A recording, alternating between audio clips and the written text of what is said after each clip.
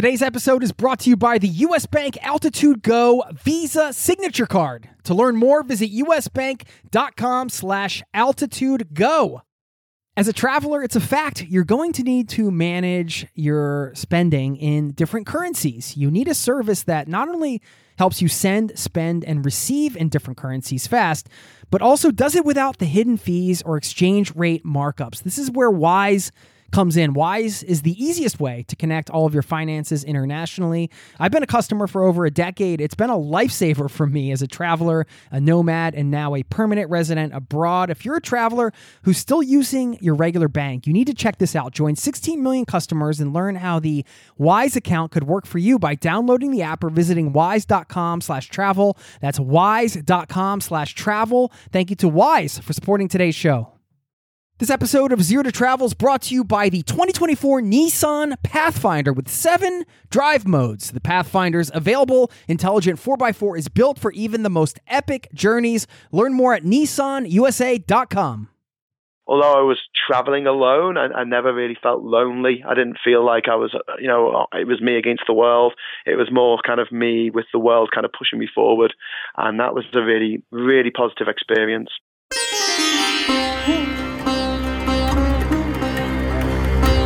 You're listening to the Zero to Travel podcast, where we explore exciting travel-based work, lifestyle, and business opportunities, helping you to achieve your wildest travel dreams. And now your host, world wanderer and travel junkie, Jason Moore. Hey there, it's Jason with ZeroToTravel.com. Welcome to the show, my friend. Thanks for hanging out, letting me bring a little travel into your ears today. This is the show to help you travel the world on your terms, to fill your life with as much travel as you desire, no matter what your situation or experience. And today's guest certainly did a great job filling his life with travel. This is one from the archives I'm calling the greatest hits, because Graham Hughes is the guest today, and he is the first person, and as far as I know, still the only person, to visit every country in the world without flying. This dude has incredible stories to share, as you can imagine. Not only that, he's got really practical advice for any independent travelers out there listening who want to find ways to travel safer, to want to know what to do if they end up in jail, where to carry your money, how he traveled on $100 a week. A lot of different things going on in this conversation, and I wanted to highlight this one from the archives because some of these shows, they get buried after some years, and this one deserves to be heard again. I'm also going to share my 3 iconic overland journeys. You may not want to travel to every country in the world overland like Graham did, and you'll hear some of the crazy experiences he had getting thrown in jail and plenty of stuff going on in this chat. But we can all do some of these other overland journeys that are still crazy, long, adventurous, but iconic and doable, and many people have done them, and there are 3 that I would consider doing in my life for sure. Also, I want to give a quick shout out to somebody in this community who wrote me a message while they were traveling overland and talked about one of my favorite parts of overland travel. Now, the subject of this email was Muito Obrigado. This is from Allie, who said, "Hi, Jason. This email's been a long time coming. We've been listening to your podcast since 2016, maybe longer. My name's Allie, and my husband is Henrique. I'm originally from the U.S., and he's Brazilian. I'm writing you this letter in the notes of my phone while on a bus, and my friend and I are on my way to Paraty, Brazil. My friend is sleeping, and I am watching the landscape change, feeling very inspired. Wanted to thank you for all the work you've done with the podcast. My husband and I have listened to it all around the U.S., South America, and Europe. Might sound strange, but your voice is familiar now, and one of a friend. It really is the 21st century."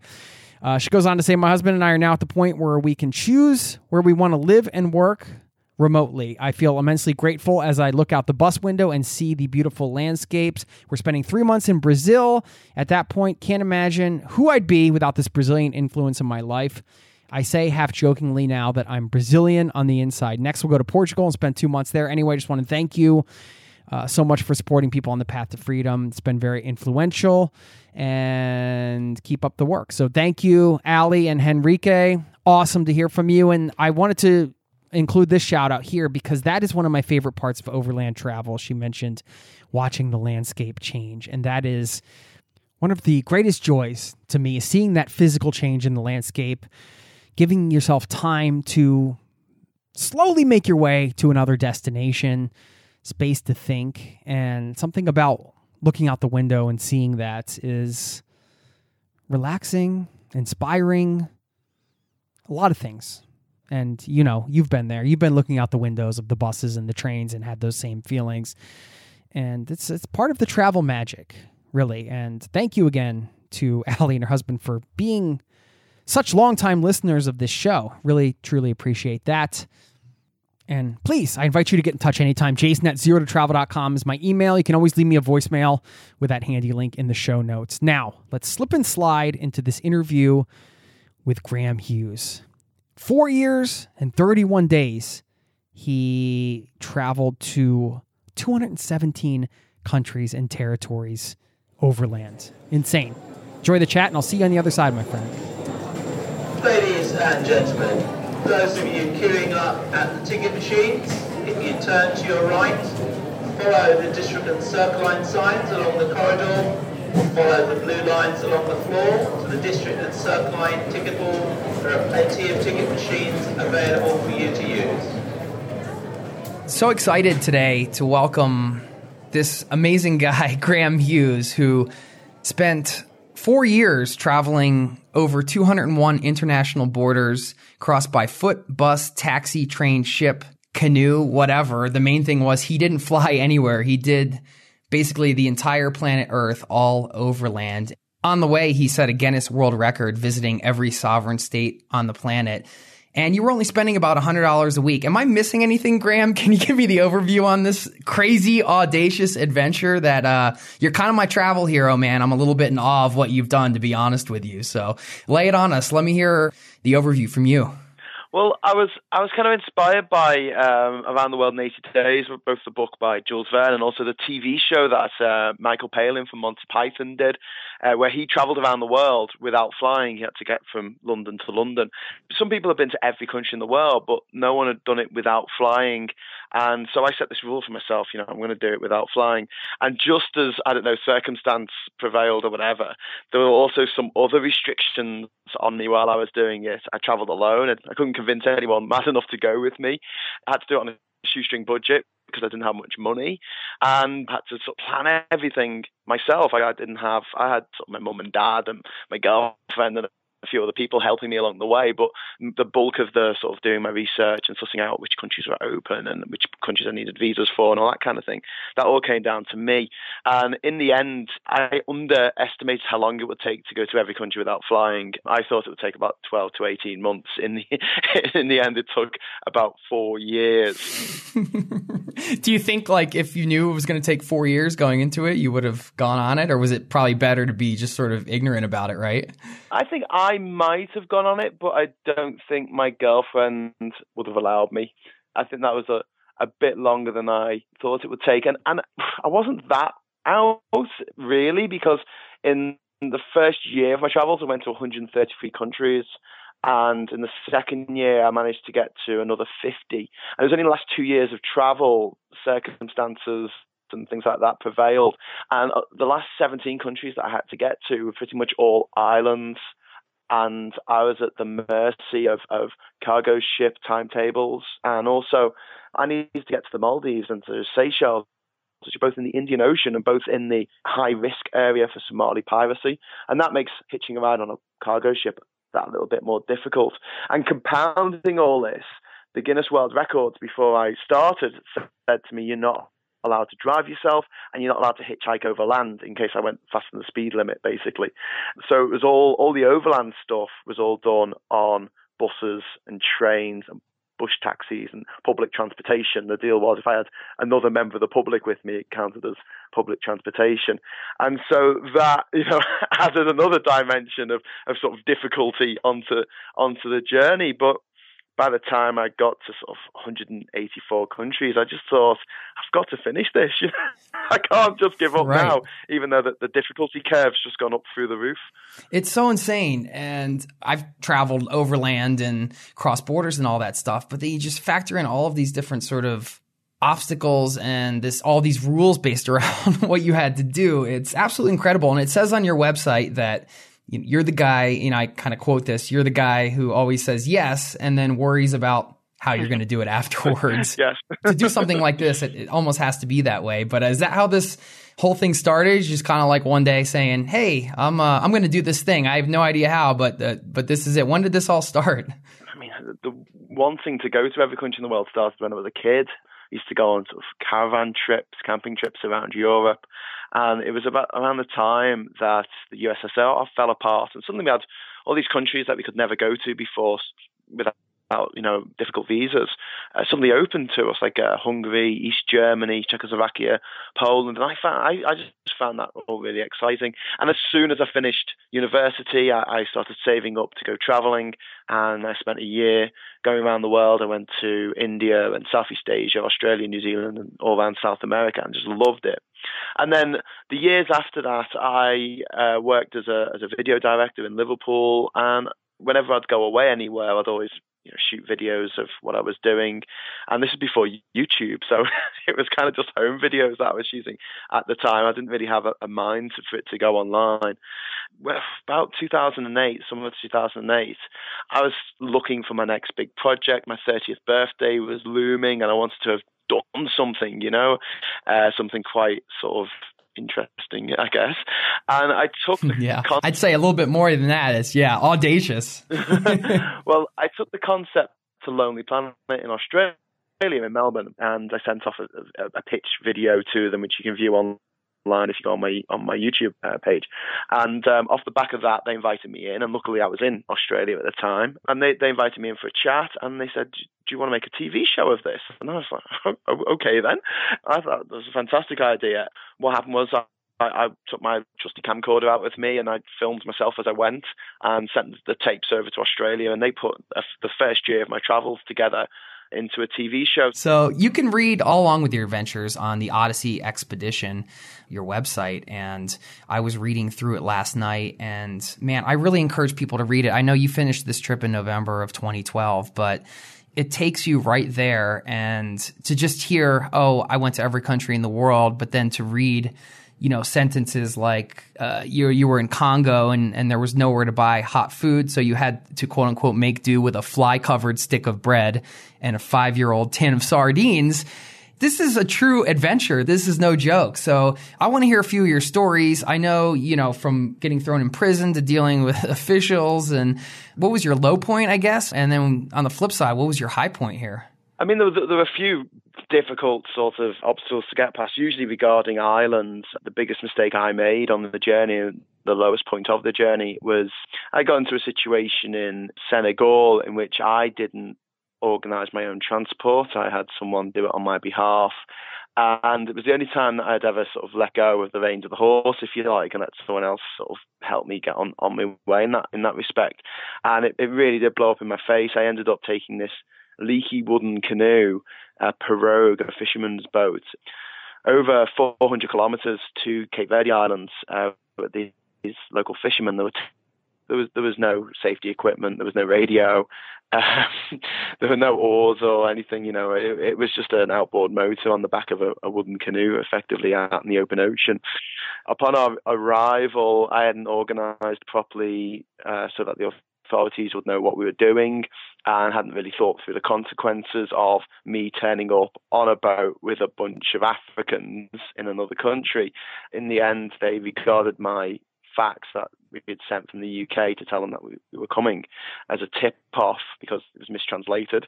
And I ended up getting thrown in jail in Cape Verde along with the fishermen for 6 days. It was an absolute nightmare, to say the least. And eventually we were let out on the 6th day because we hadn't actually committed any crime. And the fishermen were sent back to Senegal. They were actually flown back.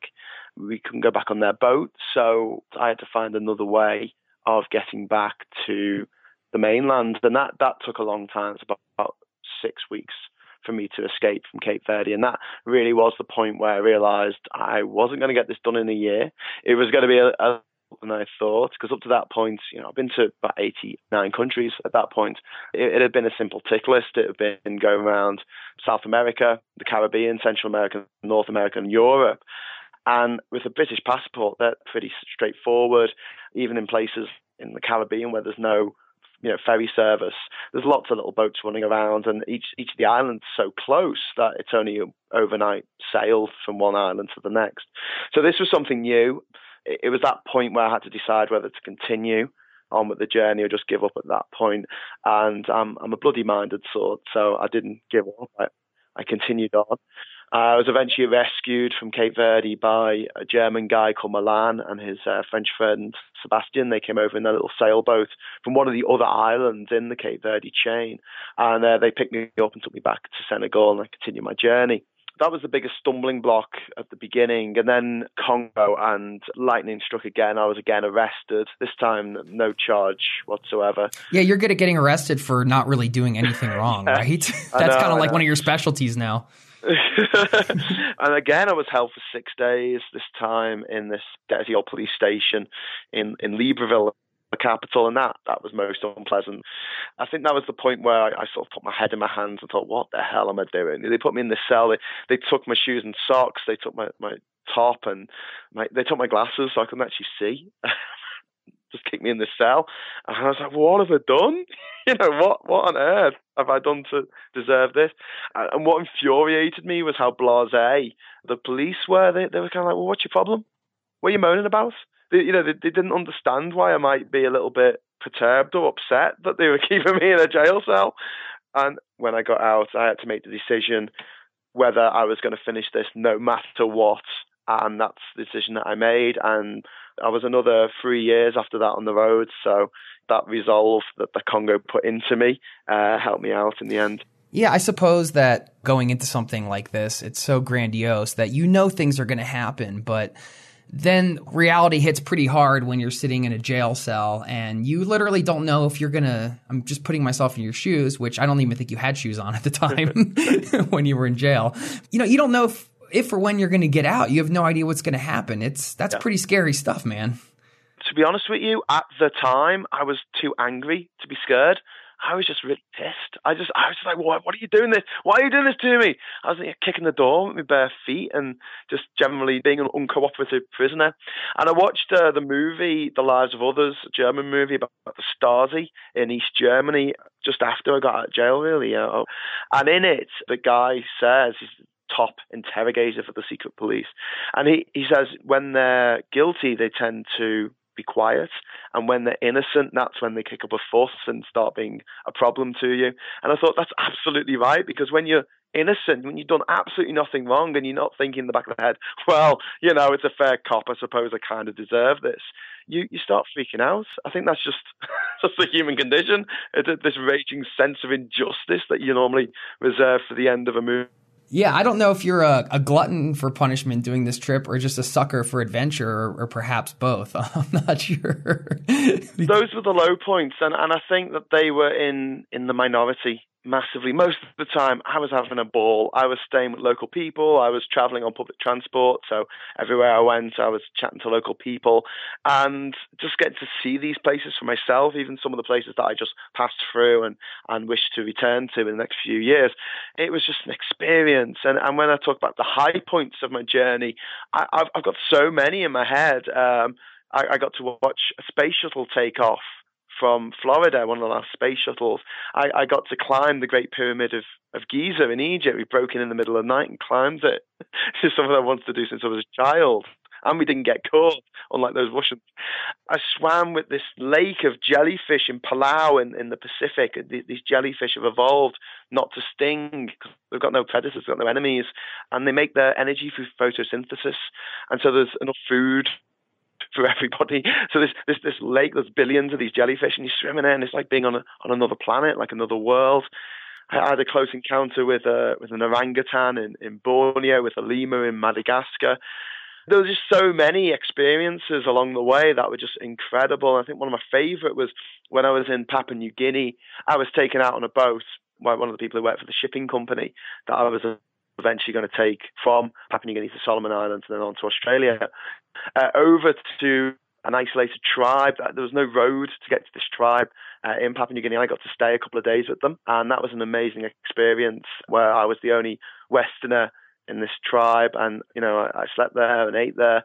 It was fantastic. It was just a real experience, and something that I probably never thought would happen beforehand, but afterwards it becomes so obvious. You're in Papua New Guinea, of course you're going to stay with the tribe.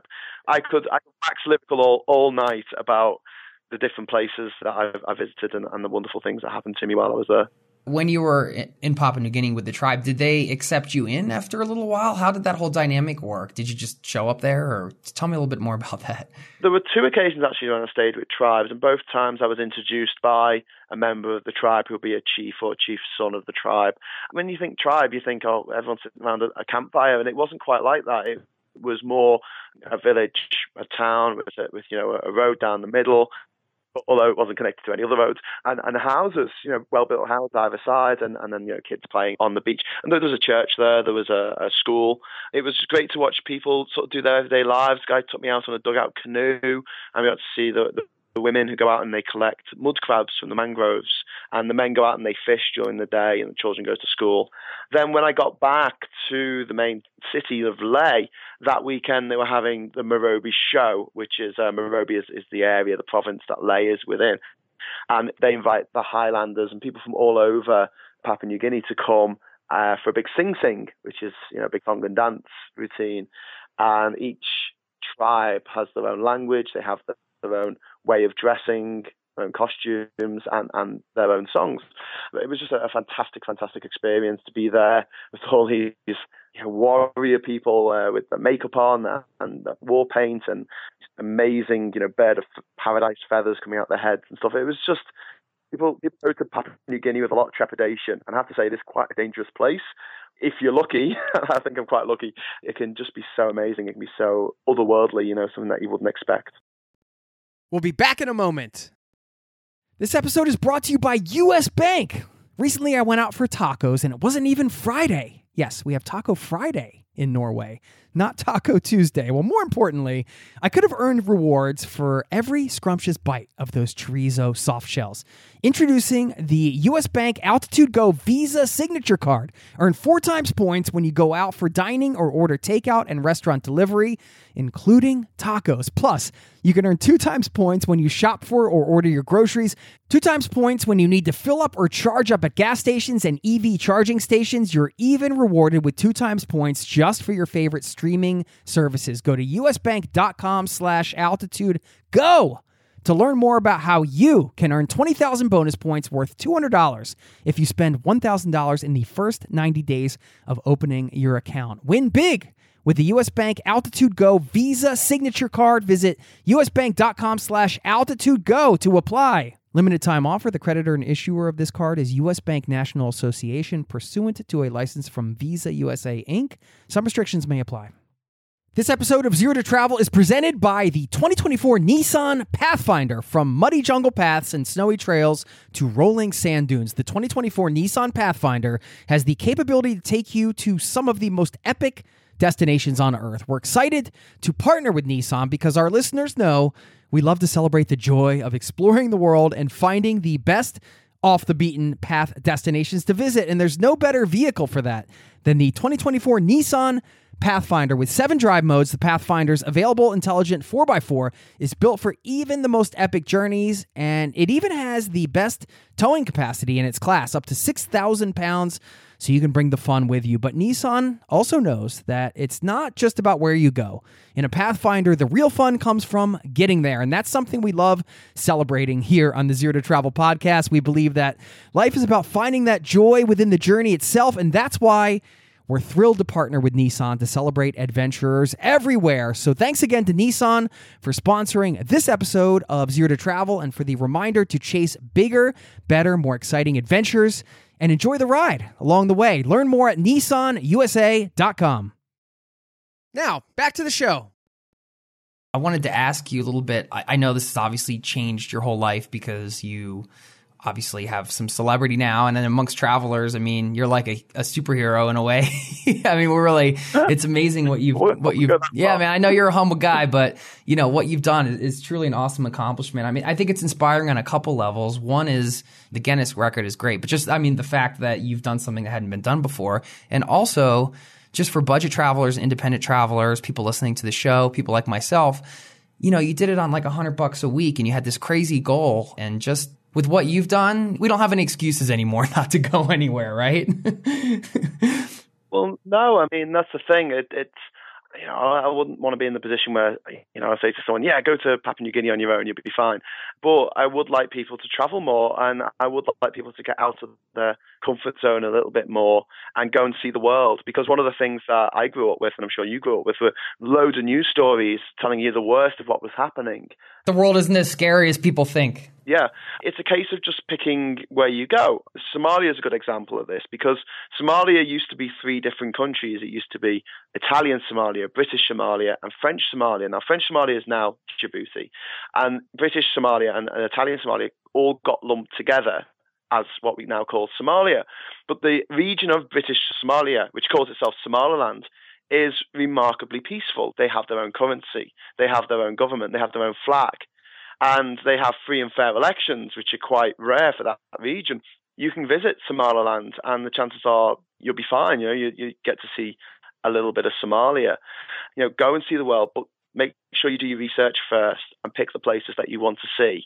And so long as there's not an active, you know, uprising going on there, you know, 9 times out of 100, you'll be fine. Most countries aren't fighting.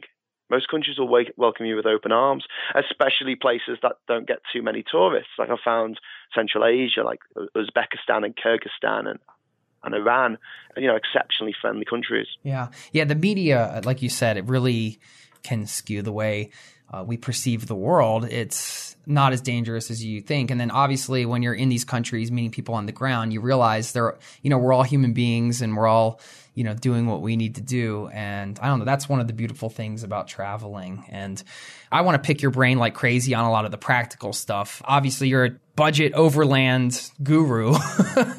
So I wanted to hear some more of your tactics, I guess, and just some things that we as, independent travelers, long-term travelers can implement when we're on the road that you've learned in your vast experience. But first, I wanted to touch a little bit on WaterAid, because I know you did some of this for WaterAid, which is a charity. I know that's near and dear to your heart. So tell us a little bit about that and how we can get involved or help. The remarkable thing is, you know, in this day and age, is there are 2 million children who die every year through lack of access to safe water, clean water. This happens mostly in developing countries, but it's something so simple that it should be a basic human right. And there are people working very hard around the world to actually eradicate this kind of needless suffering. They reckon by about 2030, if we all band together, every child on the planet will have access to clean, fresh water, which means so much. I mean, it's not just for the sake of children who are dying, it's also to free up women who have to walk, because usually the matriarch of a family is the one who has to walk 4 miles to a dirty well to get the water each day. And that takes a lot of her time up. And so she can't do anything else with her time. So it's important with other things, knock-on effect like the emancipation of women. It is something that I think, we're in the 21st century now, and we've all got mobile phones and laptop computers and things. And it just makes me think, we have to really get the basics right as well. It's all well and good having this amazing technology that we have these days. But if we can't get clean water to people, then we're not doing our job right at the end of the day. And one of the cool things about WaterAid, as opposed to, say, some other charities, not to disparage them, but one of the problems I think we do have with charities is sometimes the money goes to the wrong place. And sometimes the charity will come in, they'll dig a well or they'll build a toilet, and then they'll leave the village. But the problem is the villagers don't really know what to do with this toilet thing that they've been given. It's not been part of their culture. It's not been part of their life. And so they think, oh, well, it's a nice little place to keep some goats when it's raining. For people to actually value what they've got, what WaterAid and other water engineering charities like Engineers Without Borders over in America and up in Canada do. They actually go into villages and they, first of all, explain why the people should have toilets, and then they help to build them. So it's not just a case of, dropping some charity down on people and walking away. It's a case of people actually building their own thing. And we find time and time again that when people have to work for something, they tend to treasure it more. They tend to look after it.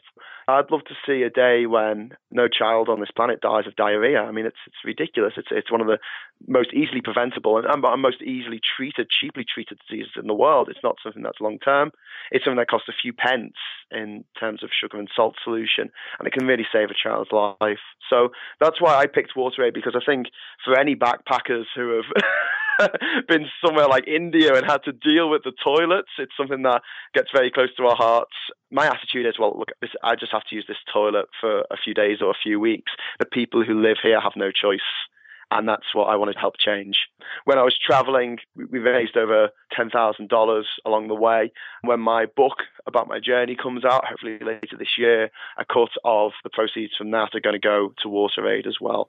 So hopefully we'll end up making quite a lot of money for them. Great. And I'll link out to your page, but where do we find you as far as if we want to donate through you to WaterAid? If you go onto the odysseyexpedition.com page, there's a link on the right-hand side, or you can go straight to justgiving.com/the Odyssey Expedition, and that'll take you to the Just Giving donation page. We're not asking for boosters. We're not asking for hundreds and hundreds of dollars, but just if someone who enjoys reading my blogs or enjoys watching my videos would like to throw sort of $5, $10 into the pot, it honestly could save a child's life. I have enjoyed your videos and your blog, so I'll be sure to go ahead and do that. Yeah, I appreciate everything you're putting out there. Oh, in your case, Jason, we do want $100. You got it, buddy. No problem, man. I'm committing to that right now. You can hold me to it, my man. You can hold me to it.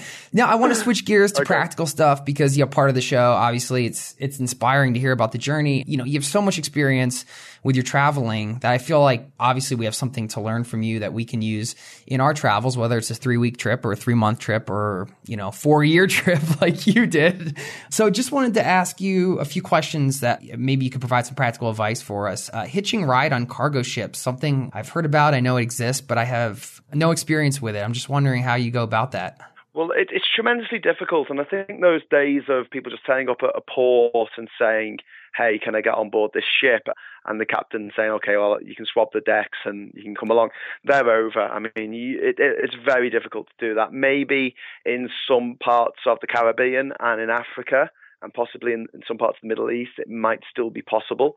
But by and large, ports are like airports now. They've got a big perimeter fence around them. You can't just be rocking up and asking to get on a ship. What I did was I approached it this way. I'd write to the charterer of the ship, which would be one of these big companies like Maersk or CMA CGM.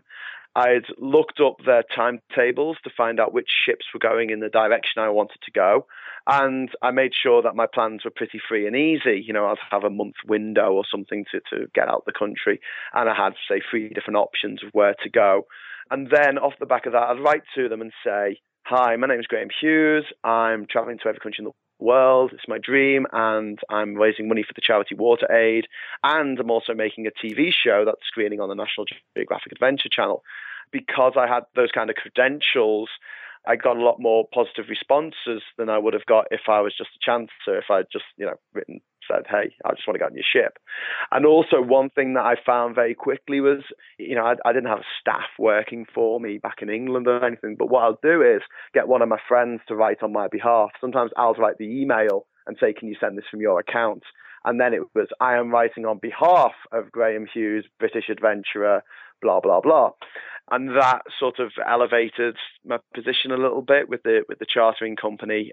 And then it was just a case of making some phone calls with the local agents and trying to get on board. And to do that, I needed permission, not just from the charterers, but also from the owners of the vessel and the local agents and the captain of the ship.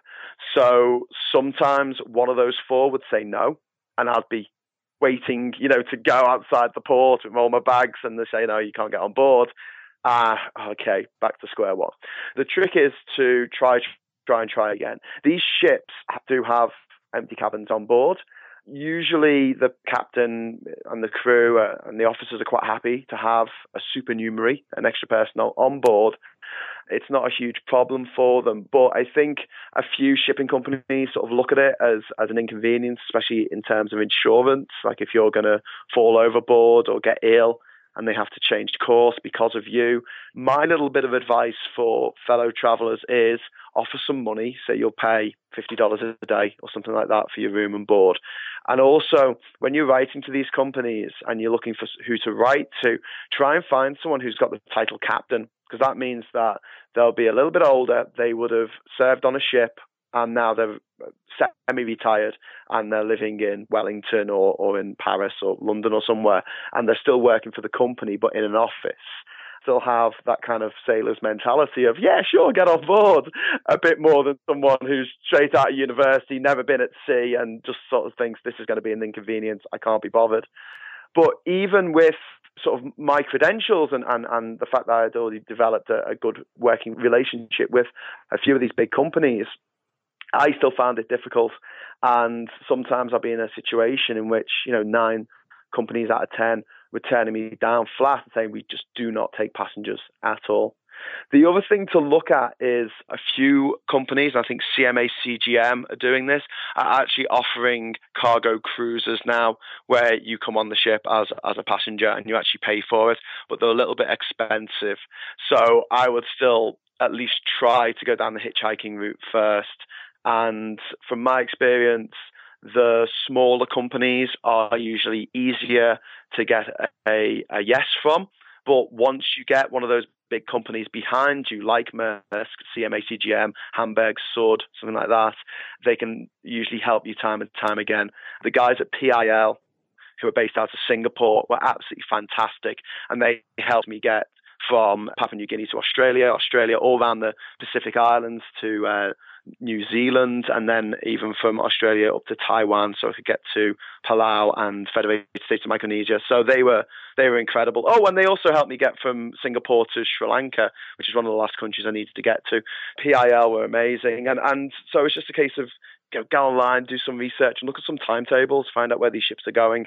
I don't think anyone would reply to an email that said, "Hey, I'm thinking of going somewhere where your ship's going?" ? It's not going to work.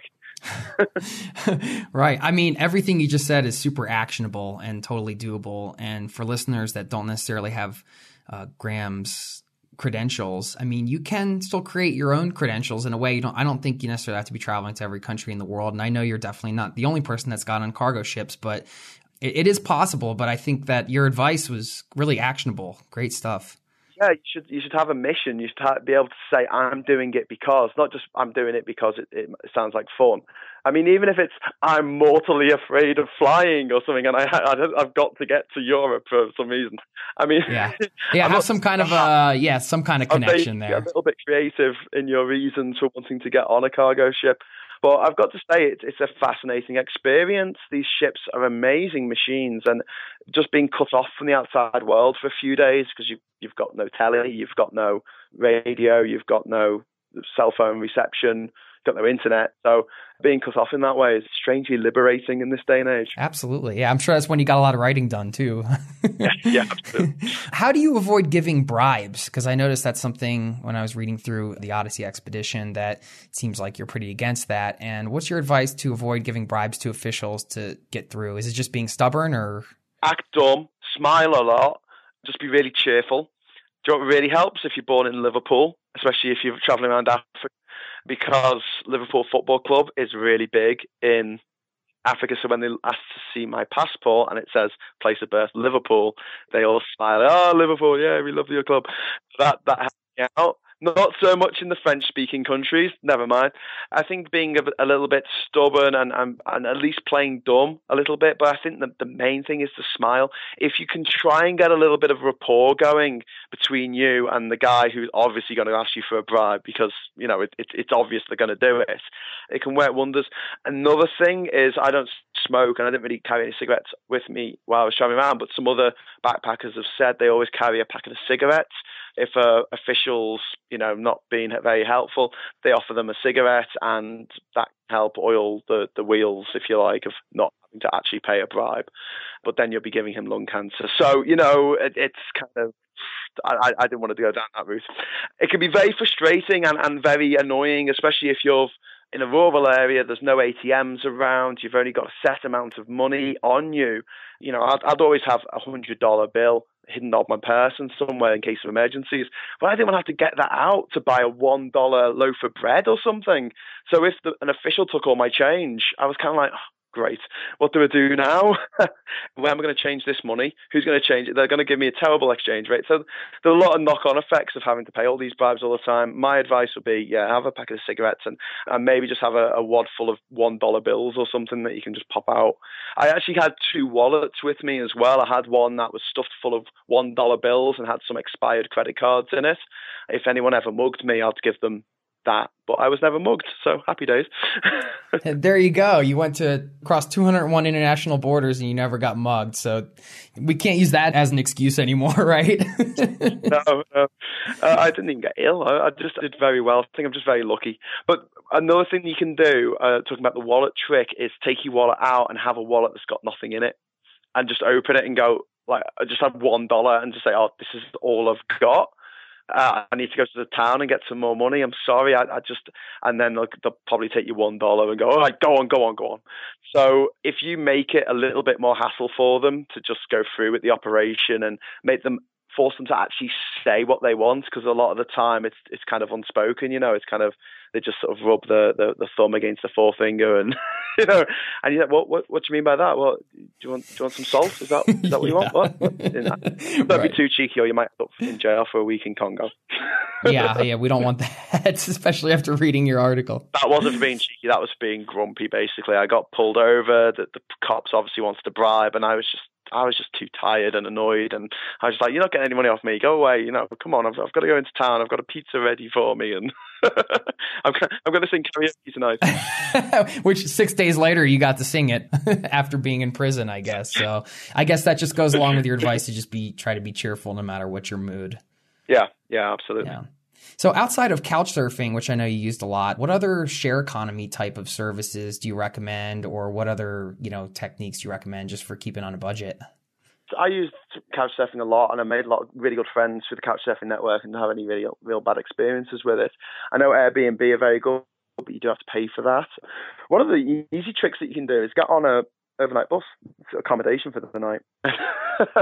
And also, if you can sort of walk in, if you're not too scruffy and you don't have your big backpack with you, you can usually walk into some quite nice hotels and just make out that you're staying there and ask the concierge if you can just you've got a meeting and you need to freshen up, and you go into the private bathroom there. You can have a nice warm shower in the middle of Kinshasa or somewhere.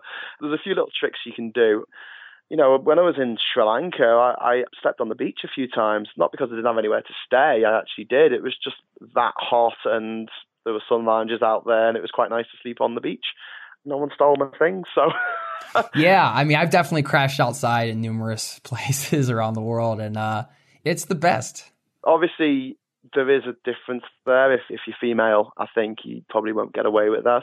But one of the good things about sort of couch surfing, for instance, and some of these other things, you can choose your gender of the people that you're staying with. So if you're a female traveling on her own, you can just stay with other females, which is a lot safer. And also, you've got someone waiting for you in each town and city that you go to. And if you don't turn up, they're going to start wondering why you haven't turned up and can start raising alarm bells. It just adds a little layer of safety. And when I give the example of Congo, it was actually Christoph, the guy who I was supposed to be couch surfing with, who raised the alarm that I had been taken in by the police and actually told the British Embassy. After my experience in Cape Verde, I carried 2 mobile phones with me. Both of them were just really cheap Nokias. I gave the police one, and the other one I texted, so it came up on my Twitter account, I've been arrested.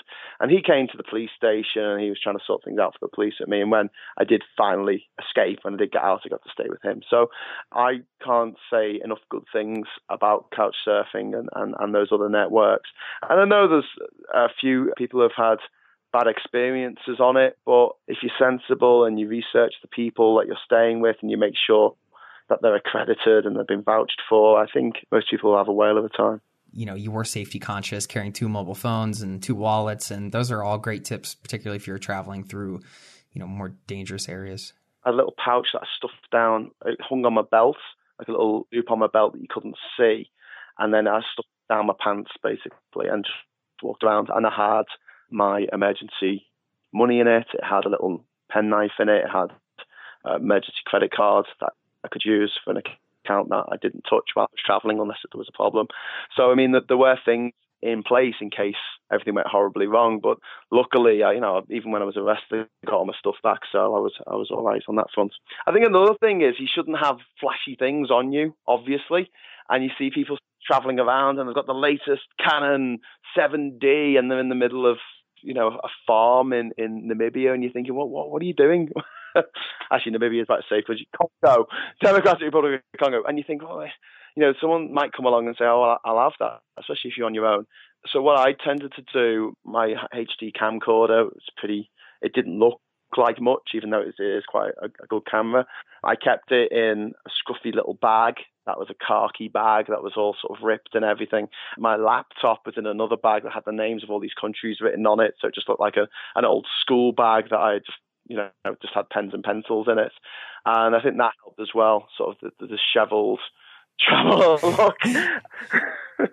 Yeah, it's pretty scary because, you got, basically this is you're documenting all this, and this is, your life, your media and your writing and all that stuff. So I'm sure it was pretty scary to make sure that you didn't lose all your work and all the video you shot. That's another great thing at the moment is we have the cloud. And so we can upload all of our photos and videos, which we've been able to do it with photos for a while, but not with videos. And these days you can get sort of 25 gigabytes. And if you've got someone else who's connected to the same cloud at home, they can download your stuff to free up the space. So every day you can make sure your videos are kept in a secure location. And that's something well worth doing. I remember, I started backpacking back in the 90s, and I remember the horror stories of people, with the rolls of film, and they'd taken 26 of them and they'd left them in a bag in the taxi on the way to the airport, or they'd put them through a weird old x-ray machine and it had wiped them all. And so this day and age, I don't think there's any excuse for losing your cherished pictures and videos and things like that. I mean, they make the best mementos. I'd rather have a wonderful picture of me in one of these countries with a few locals having a good laugh than a bit of chintzy thing to put on my mantelpiece. Right. Is there a cloud service you recommend quickly? Was there one you used? Or no, when I was traveling, the cloud wasn't a big thing. What I used to do was I filmed on tape at the time. It wasn't on SD card. I recorded it onto these little Western Digital hard drives that I had. And then I'd send them, once I had a collection of sort of 10 tapes, I would send them by FedEx or DHL. DHL were pretty good, actually, to Australia for the TV show. And then after the TV show ended, I'd send them to my parents in the UK. So even if they did go missing or whatever, I'd still have a copy. I did really well. I didn't lose a single tape. Thankfully, right? I mean, you'd been through a lot. But my camera did break a few times. And surprisingly, some of the countries that you think wouldn't be able to fix your camera, usually the best place to go to fix it. I had a problem where the screen broke, so I couldn't see. Well, I could see what I was filming through the viewfinder, but I couldn't actually operate the buttons to make it do anything because it was a touchscreen. And I took it to a little place in Nepal, and they charged me $30 and fixed it the next day. I had the same problem, the exact same problem in Australia a couple of years afterwards. I was only in Australia for a couple of weeks at the time, and I took it into the repair shop, and they said that'll be $170, and you can come back in 6 weeks' time. And I was like, "You're like, I'm going to go fly to Nepal right now." You couldn't get on a plane, I guess. But yeah, I go fly to Kathmandu, get it fixed there, fly back. It'll be cheaper. I'll take my time. Exactly. Just ask around. And this is another thing, the amazing hospitality I was shown by people around the world just really bowled me over. And we have this sort of, fear of strangers, fear of others, fear of foreigners. And it's so unfounded. Most people in the world are just like us. They're just trying to get on in life, and, they just want to have a good time and meet the right person and be paid a decent wage for what they do. They're not out to cause you harm. They're not out get you. And you could be anywhere in the world and stand there lost with your map on the street corner, and someone will come over and say, "Are you all right? Can I help? What you're looking for?" I found remarkable was places in Africa where people had very, very little will come over and share their food with me, or just want to have a chat with me, or even just point me in the right direction. And that was just phenomenal. And although I was traveling alone, I never really felt lonely. I didn't feel like I was, it was me against the world. It was more kind of me with the world kind of pushing me forward. And that was a really, really positive experience. Yeah, those are the most beautiful moments, I think, of traveling, just the real human connections you make on the ground. You were on the ground, so to speak, more than anybody I've ever spoken with. So you probably had a lot of opportunity for some amazing interactions, not having taken any planes anywhere. That's just a whole other unique experience. Let's take a brief pause. We'll be right back. Would you love to have an incredible cup of coffee every day? I've tried it all. I've done the pour over, I've done the French press, but I tasted an AeroPress coffee many years ago, and immediately I was sold. I had to get one. AeroPress is a patented 3-in-1 brew technology. This combines the flavor benefits of espresso, pour over, and French press all into one compact portable device built for travel or home. I love things you can use in both places. This device has over 55,000 5-star reviews in over 60 countries. AeroPress is the best reviewed coffee press on the planet. I've owned one for so many years, I don't even remember how long it's been, and they are under $50. So they also make an exceptional gift. Thoughtful, proven, tasty, and travel-oriented. Who wouldn't love that? Now, you get 20% off just for being a listener of this show at aeropress.com/zero to travel. That's AeroPress, AeroPress.com/zero to travel. That will save you 20% on checkout. Thanks to AeroPress for supporting today's show. Hey, it's Jason here. Did you know you are invited to join the first ever Zero to Travel community trip?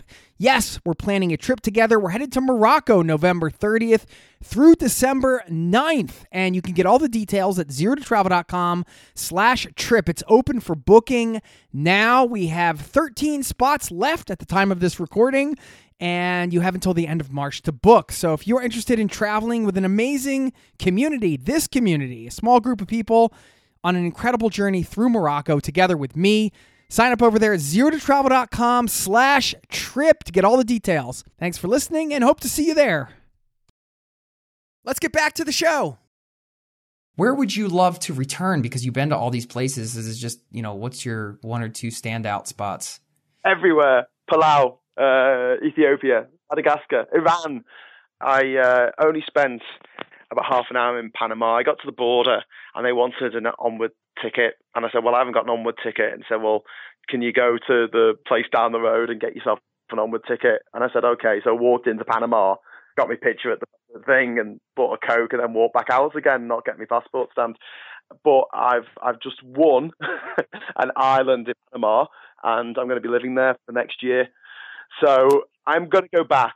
I'm going to go back to pretty much everywhere that I went to. I'm only 34. I've still got a few left in me, and I'd love to go back some more time. Tell me a little bit about this island you won, and how did you win it? Well, it's so I came into the pub and said, I've won an island, and my mates hardly looked up from their beers and just went, that sounds like something that you would say, Graham. Okay. Well, it was one of my videos, which was inspired by Caesar Kuriyama's video, 1 Second Every Day, which a lot of people are taking up now, which is a brilliant thing to do. I realized I had 1 second of footage of me in each country from all of the footage I got from my travels. So I put together a video called 1 Second Every Country. That got a lot of viewers over the summer. So I had over 1 million views on YouTube, which is incredible. On that, there was an advert for this SOS Island thing by Samsung phones. And they were going to send 16 contestants out to this tropical island in just off the coast of Puerto Rico. And if you won $100,000 towards an island experience of your choice. So to cut a long story short, I won. And they said, well, what do you want to do? Do you want to buy a plot of land in Tahiti? Do you want to stay on Necker Island with Richard Branson for a couple of days? So I'm like, no, I want to live on a deserted island for a year like Robinson Crusoe. And everyone sort of looks at me like, okay, then we'll make that happen. We got in touch with Island Broker, this guy who runs privateislandsonline.com. He does the TV show Island Hunters, which is a daytime TV show over in the States. And it's a bit like, Bargain Hunters, Property Hunters or whatever, but it's tropical islands. And he put me on to the guy who sold his life on eBay about 5 years ago, this guy called Ian Usher. And he sold his entire life. He sold his house, his car, his motorbike, everything in it in one lot on eBay. And he went off traveling and did like 100 amazing things in 100 weeks. And he's a fellow Brit like myself, so I think it's something in the water over here. He found this island in Panama and he bought it a few years ago. And since then, he's put a house there and solar panels and he's got chickens and a dog and all this kind of stuff. But he wants to move on. He wants to start traveling around the States and doing inspirational speaking. And so I came in and said, well, look, I can't afford to buy the whole island, but can I buy a section of it, go in for a portion of it and have exclusive use of the island for a year. And then when you do come to sell it outright, I get my third back. And he said, yeah, sure. That sounds like a great idea. So that's what we're doing. And March the 22nd, me and my girlfriend leave wet and windy England for Panama. And we're going to try and make a go of it. It should be quite interesting. We're going to call the island Ginger Island, spelled Jinja, like ninja. But ginger, because I'm a ginger and my girlfriend's ginger too.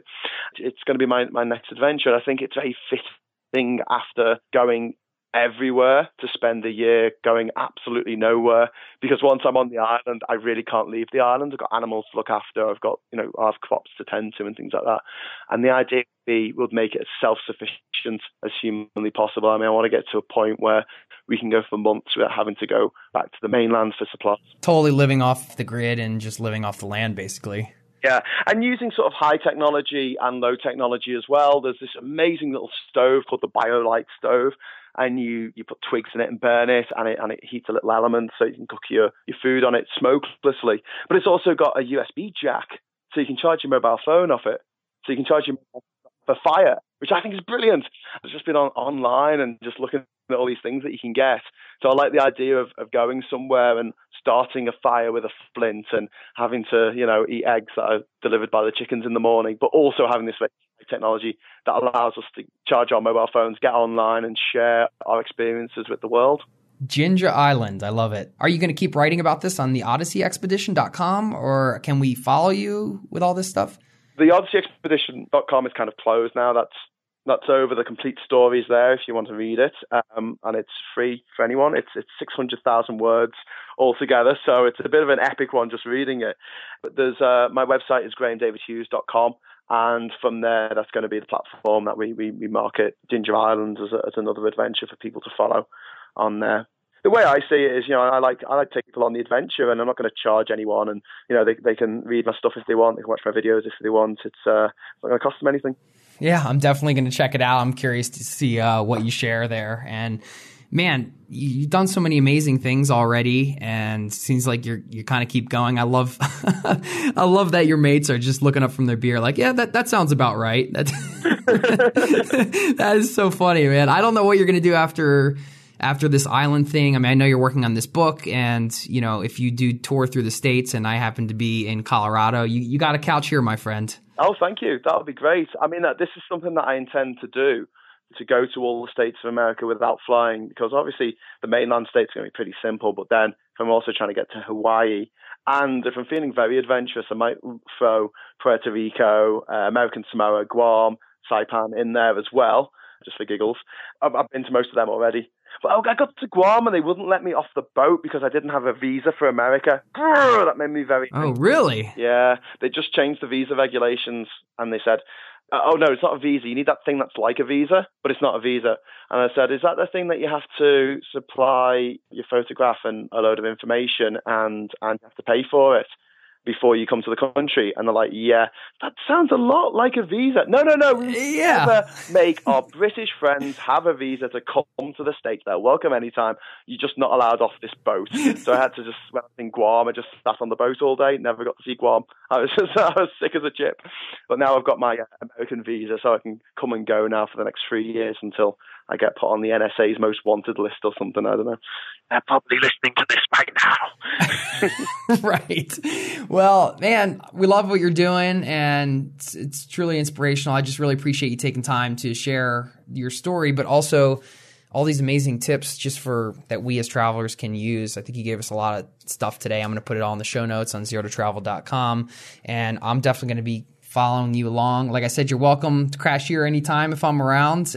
Man, Graham, good luck on the island out there with your gal, and I really appreciate your time, and keep going, brother. I love what you're doing. Brilliant. Thanks very much.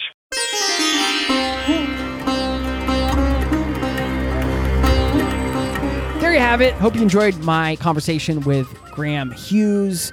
You know, I think we're overdue for a catch-up with Graham, maybe have him back on the show again. Since his trip, he's done a lot. I mean, I know he's writing books, but also he won an island, and he's been building some properties there where people can come and stay. This is off the coast of Panama, and he's become a bit of a political activist. So time to bring Graham back on. I'll drop him a line. We'll see if we can get him back on the show for you. Now, I wanted to share 3 iconic overland trips that you might want to consider doing. And maybe you're extra inspired to do after hearing this episode with Graham today. Now, I did boil it down to these 3 iconic trips, and here they are. First one, Cairo to Cape Town. This is known as a pretty epic journey. I don't know anything about planning it.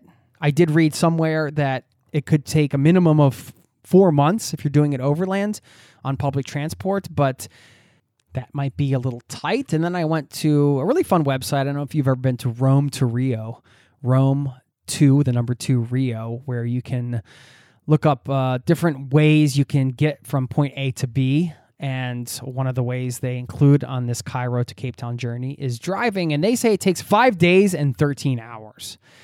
So who knows? But I'm looking at the line right now from Cairo to Cape Town. And does that look like an epic journey or what? Really incredible.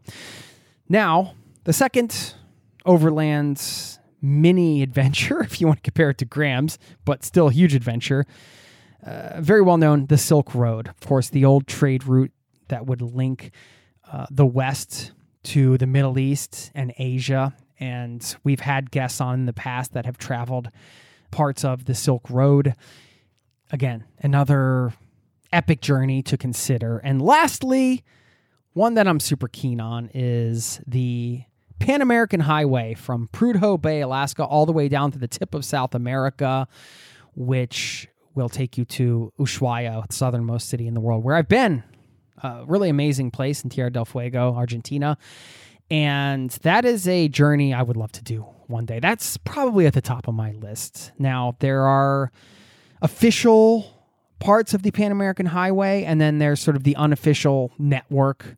You can read all about it if you're curious, but that whole route there is a very sort of classic overland route. So something to consider. I just wanted to give you a few different options, some itineraries, some ideas coming out of this, because I think when we look at something like Graham did, it really opens up our minds to what's possible for us. And maybe it's one of these epic adventures. It's on a lesser scale, but we can't compare it to what Graham did. We can just know, hey, one person was able to do this. It just makes even these grand adventures that I just described, these 3 iconic overland journeys, seem more attainable, doesn't it? Just by hearing Graham's story. So I just love that about the podcast and the guests that come on here. They really make me feel like the world is so accessible, and that travel is just something we can get out there and do. And we can do on any scale that we want. We're really limited by our minds and our thinking and the scales that we put ourselves on. So there you have it. I'm going to leave you with a quote, pulling a couple out of the quote drawer that I found recently. First one is from Lao Tzu, who said, music in the soul can be heard by the universe.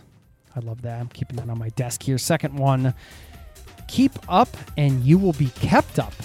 That's by Yogi Bhajan. Keep up and you will be kept up. Keep up. Keep being kept up. Keep on keeping on. Love you. Thanks for listening. And I'll see you next time. Peace and love. This podcast has been brought to you by ZeroToTravel.com. Ideas and advice to make your travel dreams a reality.